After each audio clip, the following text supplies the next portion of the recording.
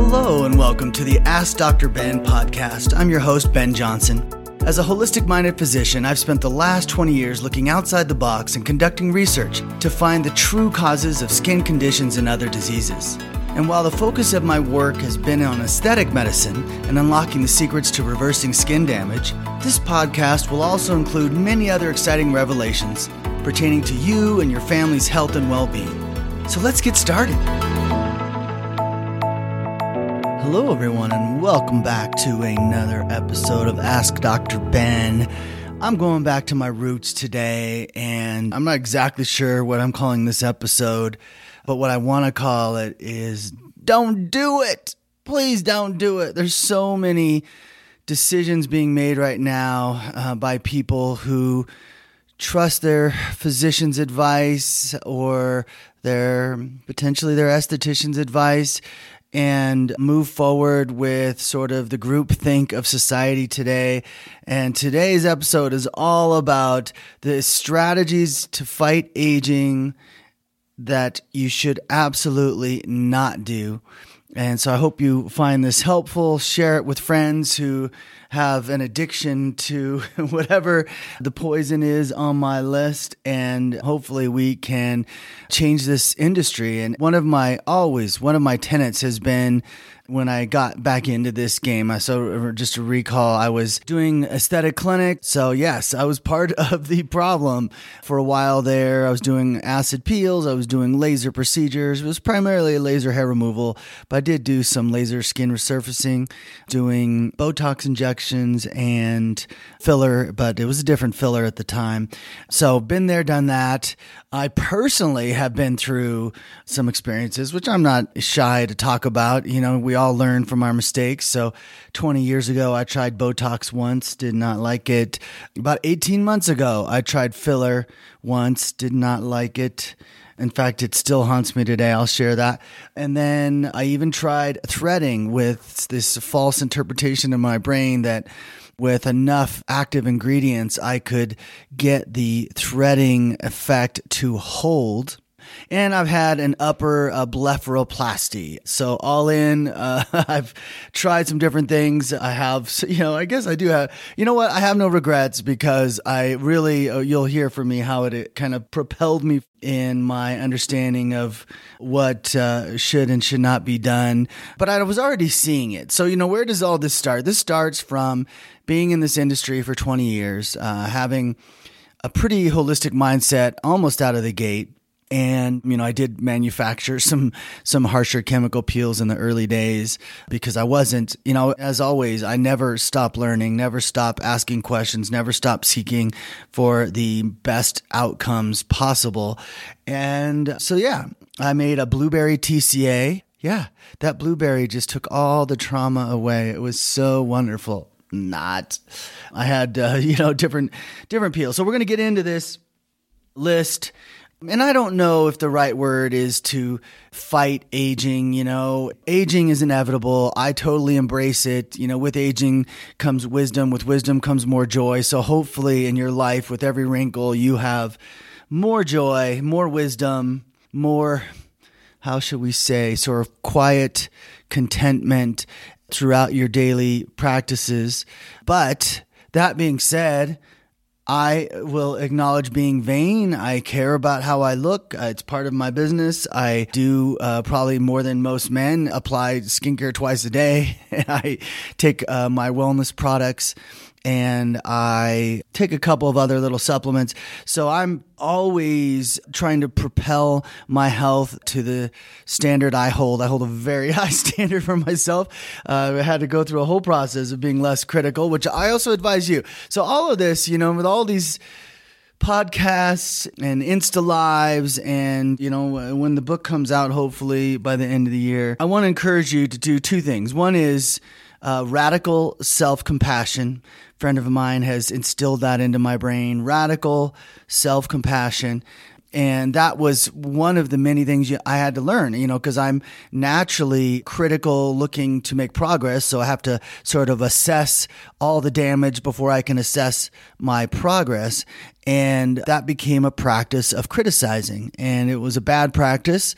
that I have almost completely escaped from at this point, thank goodness. But at the same time, all of us in wanting to better ourselves, to improve how we look so that we, what I would say, age gracefully, that is a process that does require an honest assessment of where you're at. And it does require making good strategic decisions on the choices to stay young. And I can tell you, it's hard to find good advice. I think there's a ton of amazing dermatologists, but so many dermatologists are caught up in groupthink, not really focused on the long-term aspect of any particular situation, the potential health side effects of some of the medications they're prescribing. And I'm just against it. I don't get it. And this concept of trauma, I think there's a little bit of short-sightedness, and I'm just going to say it, like greed permeates this medical arena. And so what ends up happening is you might invest in a $150,000 laser because everyone else has, and because you sat through a lecture where the marketing team of that laser company made a pretty compelling story. And remember, you haven't departed from the groupthink train. So it's very easy to go, well, yeah, so last year I was using that laser and this one looks like it's just a little better than that one last year. So I could see why I would want it. But better in what way? Like, what's the end game here? Is trauma really the solution to rejuvenation? I've been challenging that from day one. I'm going to keep challenging it. And that's a lot about what today's about, actually. So hopefully this guide resonates within you. You make the right decisions for you. You recognize where the flaws are in the system, in the assessment of what's actually causing the aging, in the assessment of what it actually takes to help reverse aging, in the assessment of which procedures bring you closer back to your original beauty and which ones take you further away. And so we'll look at it from that lens because that's the only lens I have anymore. And that's not true. I mean, I can absolutely, I guess the right word would be empathize with the medical community as someone comes in. I mean, I had the lasers, right? I made the calls like that. It's not hard to feel comfortable, sitting within 90% of all the dermatologists in your belief system. That's a very comfortable place to be. I've been out on the edge for, probably, 10 to 15 years. And I'm comfortable there too. It's certainly, a harder path on occasion. But anyway, I'm not here to complain because I love where I've landed. I love the results we're getting. I believe the advice I'm about to give you is absolute truth. It'll make sense to you when you understand, again, how amazing your body is, that your body is always just in adaptation mode. It's adapting to every new environmental change, every nutritional change, every poison exposure that you might get knowingly or unknowingly. And so it's a matter of working through that and going, wait a minute, it's not broken. It's adapting to its new situation. So let's jump right in. We're going down to the top 10. And I guess this list is, I'm going to go backwards from 10. This list is enumerating there's less offensive but still offensive things that are not on the list. Obviously, I only chose 10 topics, but let's just say that I think I'd leave the top part of this list up to number 1 being the things that I think are most commonly causing the most significant damage. And here we go. Number 10. Steroids, such a poorly understood substance. We're talking about corticosteroids. So these are steroids that, like cortisone, right? Dexamethasone, these creams and pills that people take when they're inflamed because it helps the inflammation. And it's so funny because, of course, who was I just talking to? I was talking to a friend of mine who had gone to the doctor, and she was trying to express to the doctor, well, but doesn't this steroid hurt me because it's suppressing my immune system? And the doctor, with great confidence and vigor, responded, no, because inflammation is bad.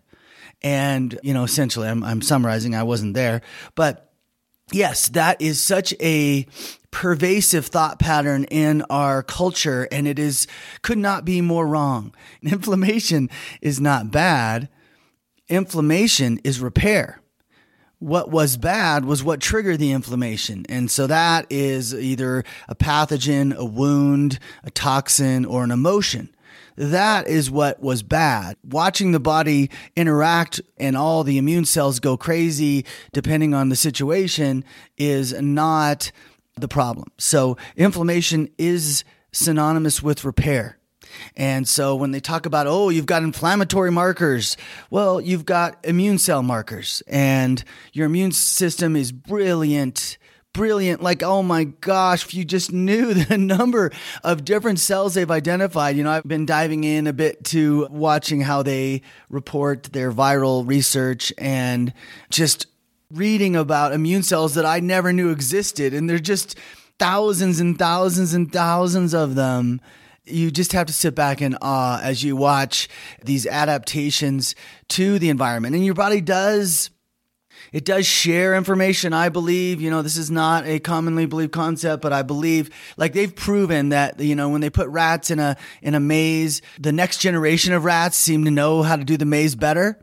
And there's this sharing of information that is in the conscious stream. And that information is so, it's a wealth of knowledge. Your DNA is like an antenna by many quantum physics experts' analysis, and it's drawing that information and sharing it with the cells of the body. It's just one big, huge, monstrous operation. And when you use steroids, you are shutting that operation down. You are interfering with the process. It's not something that you want to consider if you can help it at all. Now, I get it. If you're dying, an anaphylactic reaction, this may not apply.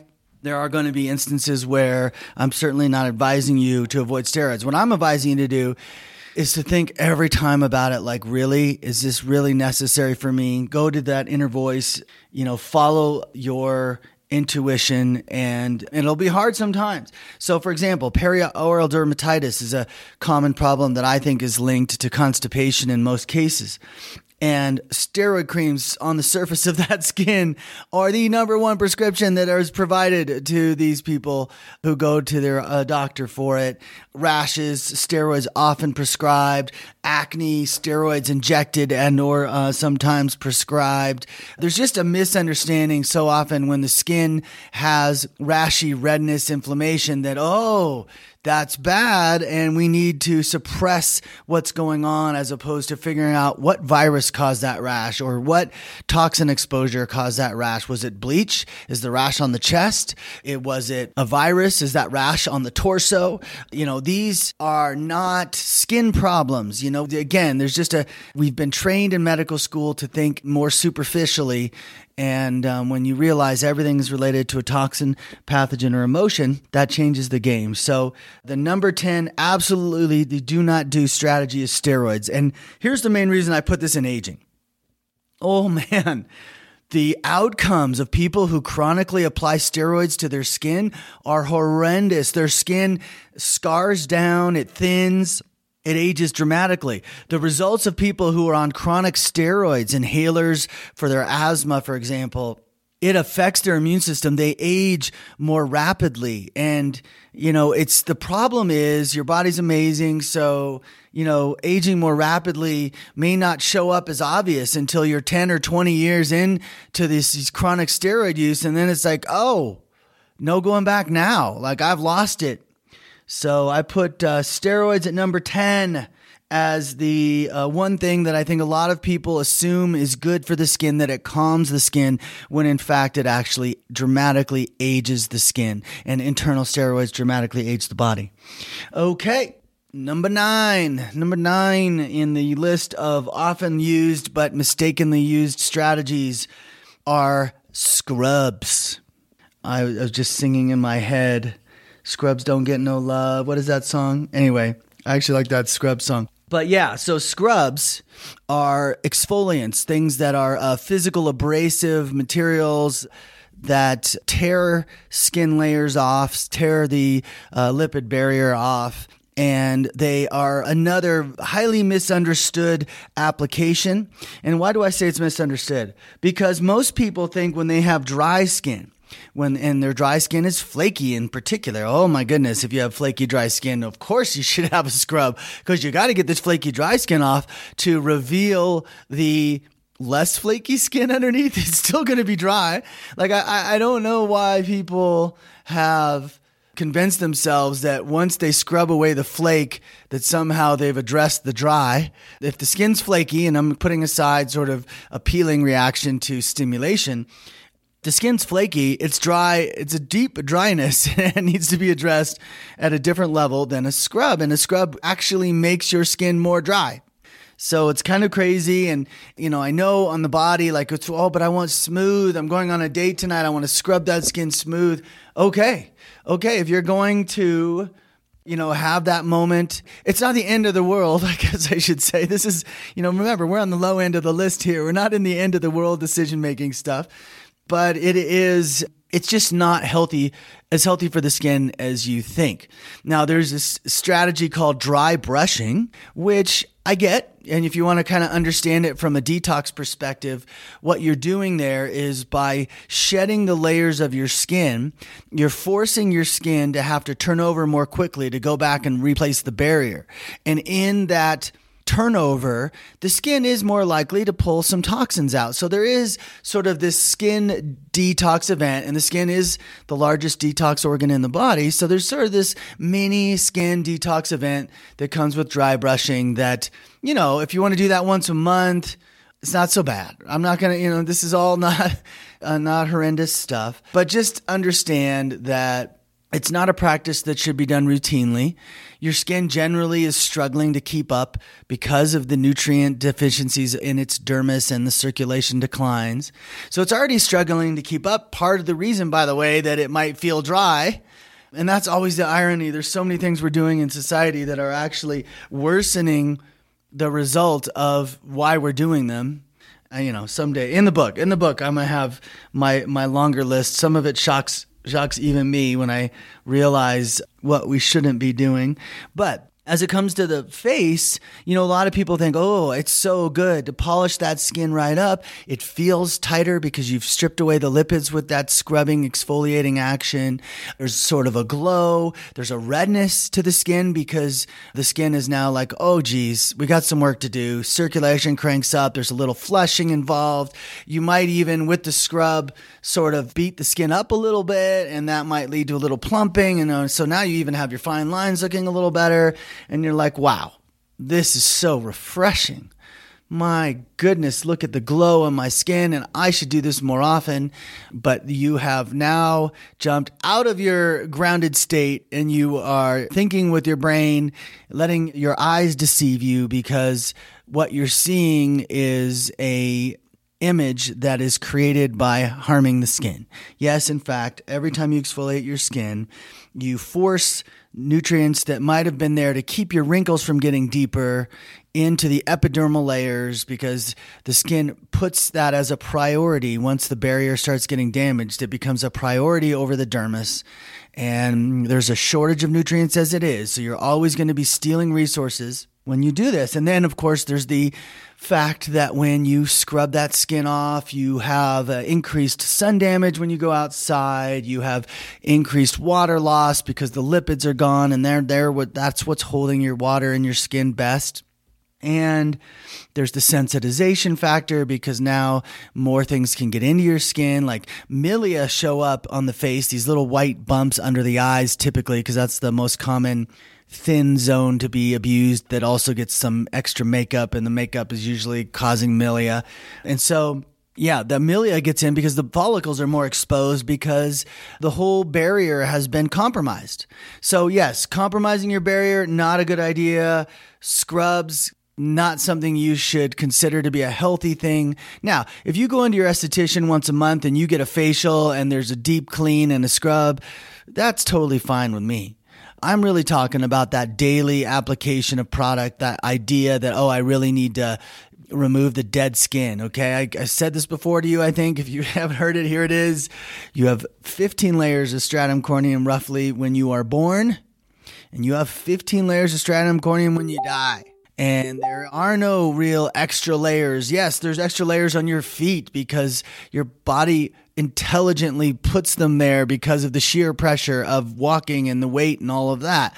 There are extra layers on your palms because of similar reasons.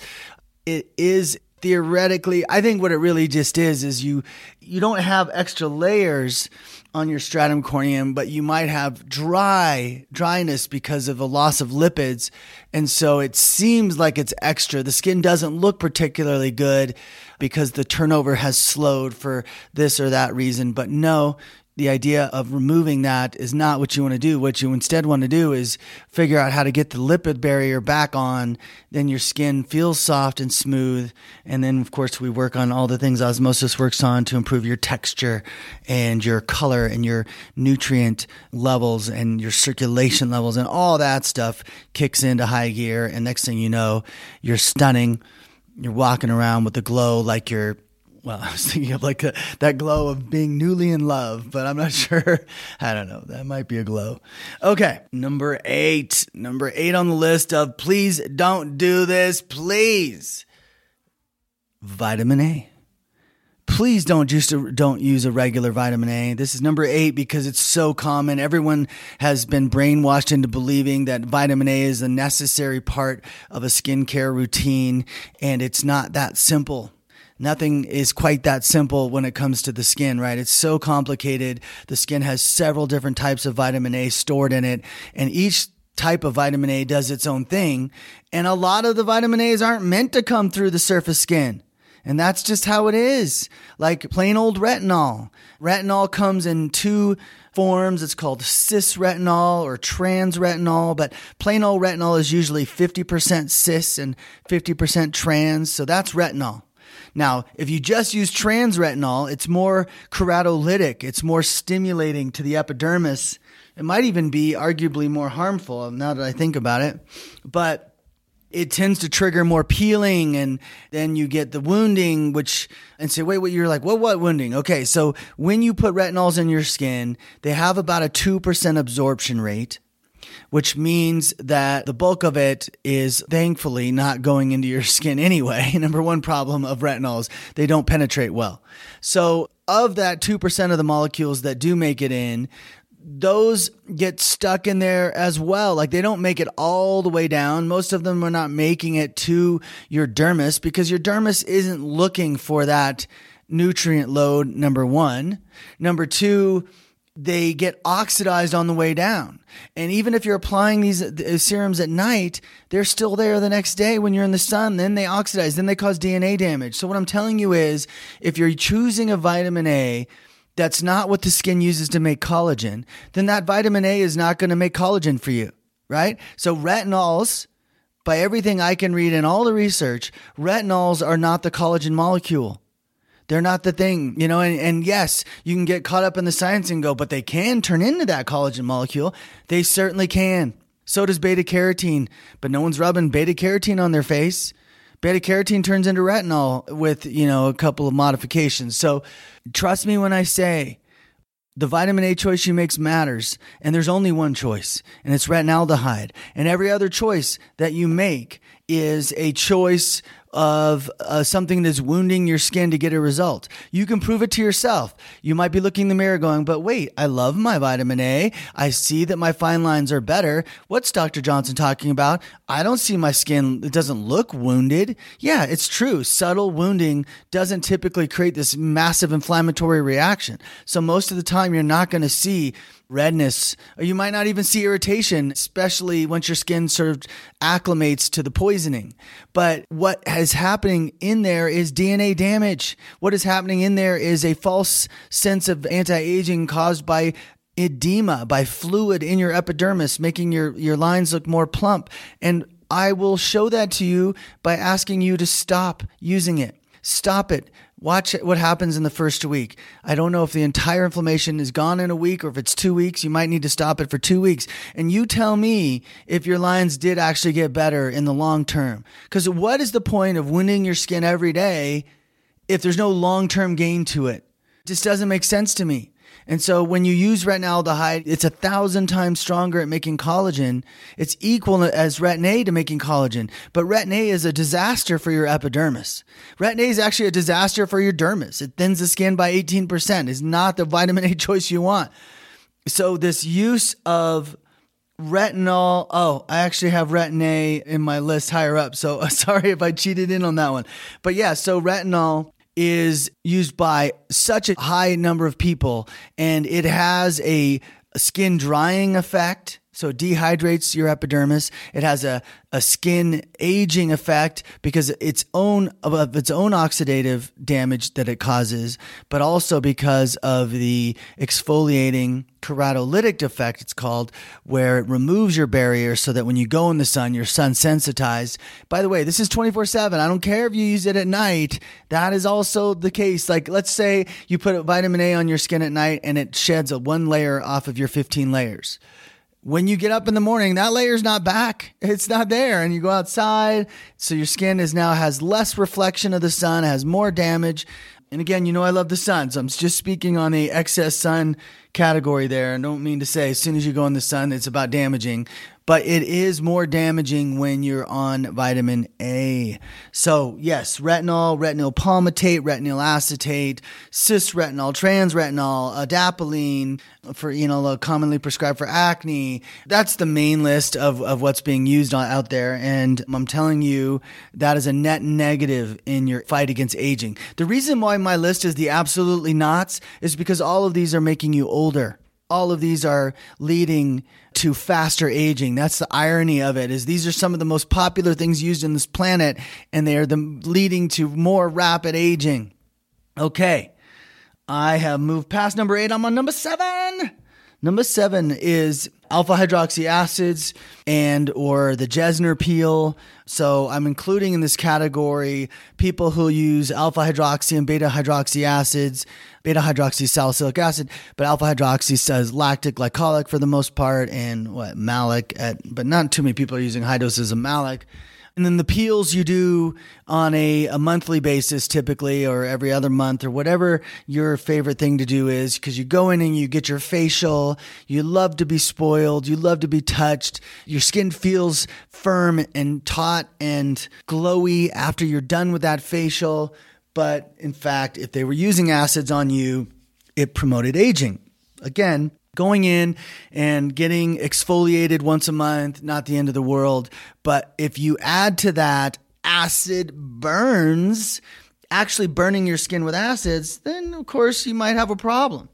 So we are looking at a situation where on a daily basis, people apply alpha hydroxy acids. And you know why they do that? Because their wrinkles look better. It makes their wrinkles look better. But then, when you say, well, isn't that the point? Is it making collagen? Yeah, I think there is a little bit of collagen being made because you're peeling off your epidermal barrier and the dermis, which is short on collagen molecules, which is struggling to keep up with the collagen in your dermis, which is the true wrinkle component of your skin, is now having to divert those precious collagen molecules up to the epidermis because you just shed them away. You're like, hey, this is a nice barrier, but let me take a few sections off. That totally distracts the skin, diverts that manufacturing. But you throw into that, if you're getting really aggressive with those acids, they work their way all the way down to the DEJ, and they burn your DEJ. So that's permanent tissue you're now burning. And what happens when you repeatedly burn your DEJ?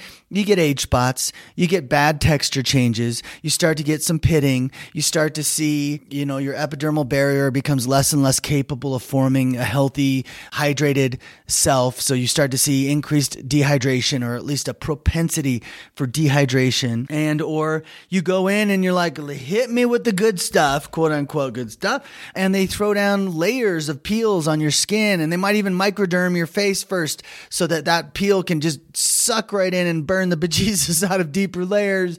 And it's a no. Burning was Middle Ages. It's a form of torture in most cultures. When did we decide that the skin likes to be burned? I don't know how we got there. It's pretty amazing, right? It really is amazing when we're going to look back in hopefully 10 years, but maybe it's going to be another 20, 30 years and we'll be like, what? What did we do? It's like kind of like the way we look at bloodletting today. You did what? You drained blood out of people and you think that's going to make them healthier? Well, back then it was a hell yes. And that's what there's a hell yes going on right now with acid peels. So yes, we have a problem here, people. And so you need to move away from that. Of course, here at Osmosis, we have a facial infusion, which is an amazing sort of 30-day collagen activating peel. I call it a peel because about a third of people see some sloughing from all the stimulation. But really what it is, it's a rejuvenation, activation. It's starting to sound like marketing word. It's a feeding of a very important part of your skin, which is really sort of this. It's because there's so much retinaldehyde in that treatment, and there's a ton of niacinamide dilating your skin, and there's a ton of chlorella activating collagen from a different pathway, and 4 or 5 other collagen activators in it. It's just generating this collagen activation with no burn, with no wound, with no harshness, with no shedding of the surface. So you don't even have a sun sensitivity issue after this treatment. So that's what I prefer. All I can tell you is I promise you, you're not getting younger in the slightest by doing those acid peels. There's no advantage to it. So I generally put a limit on acid. I say don't do more than 5% on a daily application basis of L-lactic acid. I think L-lactic acid has the nice benefit of being a natural moisturizing factor. So as it traps in your skin, it actually draws water. As long as you're not using too much, that you're damaging your barrier. So there's that fine line. Within Osmosis, we have a product called Polish, which is just barely over the top there at 6% L-lactic acid. I haven't played with it because it's a fan favorite, but a lot of people mistake that because it's in my line, it's something that they can use regularly, and I just don't want you to overdo it. Maybe once a week. Don't leave it on for too long. Don't be too aggressive with your skin. And of course, each person, it's not great for sensitive skin, so you want to make sure your barrier is healthy before you get onto that. But yes, it is true that if you look at the studies of these acid peels, you might see some evidence that the skin after a 6-layer Jesner's triggered collagen at a higher level. But again, that's what happens when the skin immediately goes to emergency fix mode and says, we've got a whole barrier that's burned down to the ground. We need to do something about that. Now, the AHA Jesners are definitely the most common peels being done out there because estheticians are still outnumbering derm clinics, and this is what they're allowed to do. We're going to talk a little bit later on the list about some more aggressive peels and how they affect the skin. These are typically considered superficial, but superficial, depending on how aggressive they are. Like if you do a 10%, 15% lactic, and a lot of it has to do with the pH of the product, it might not burn its way down all the way to the DEJ. It's still going to cause a whole lot of sloughing and extra work for the skin, but not nearly as end of the world as it would be when you get more and more aggressive. And, I don't like the concept of microdermabrasion and then, a 20% AHA is just too aggressive. All right. So I think we're going to have to split this list up. You think I would plan for this? Thought I'd be done with the list already?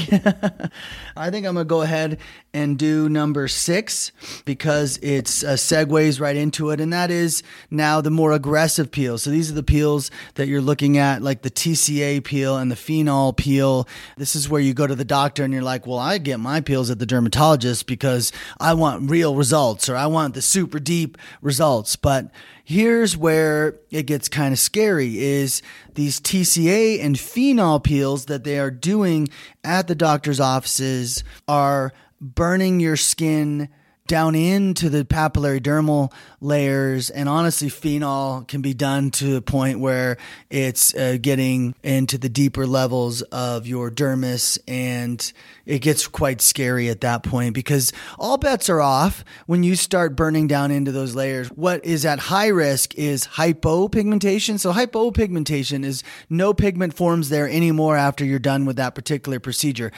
almost always people who get phenol peels get hypopigmentation, and that's a permanent big white blotch on your face.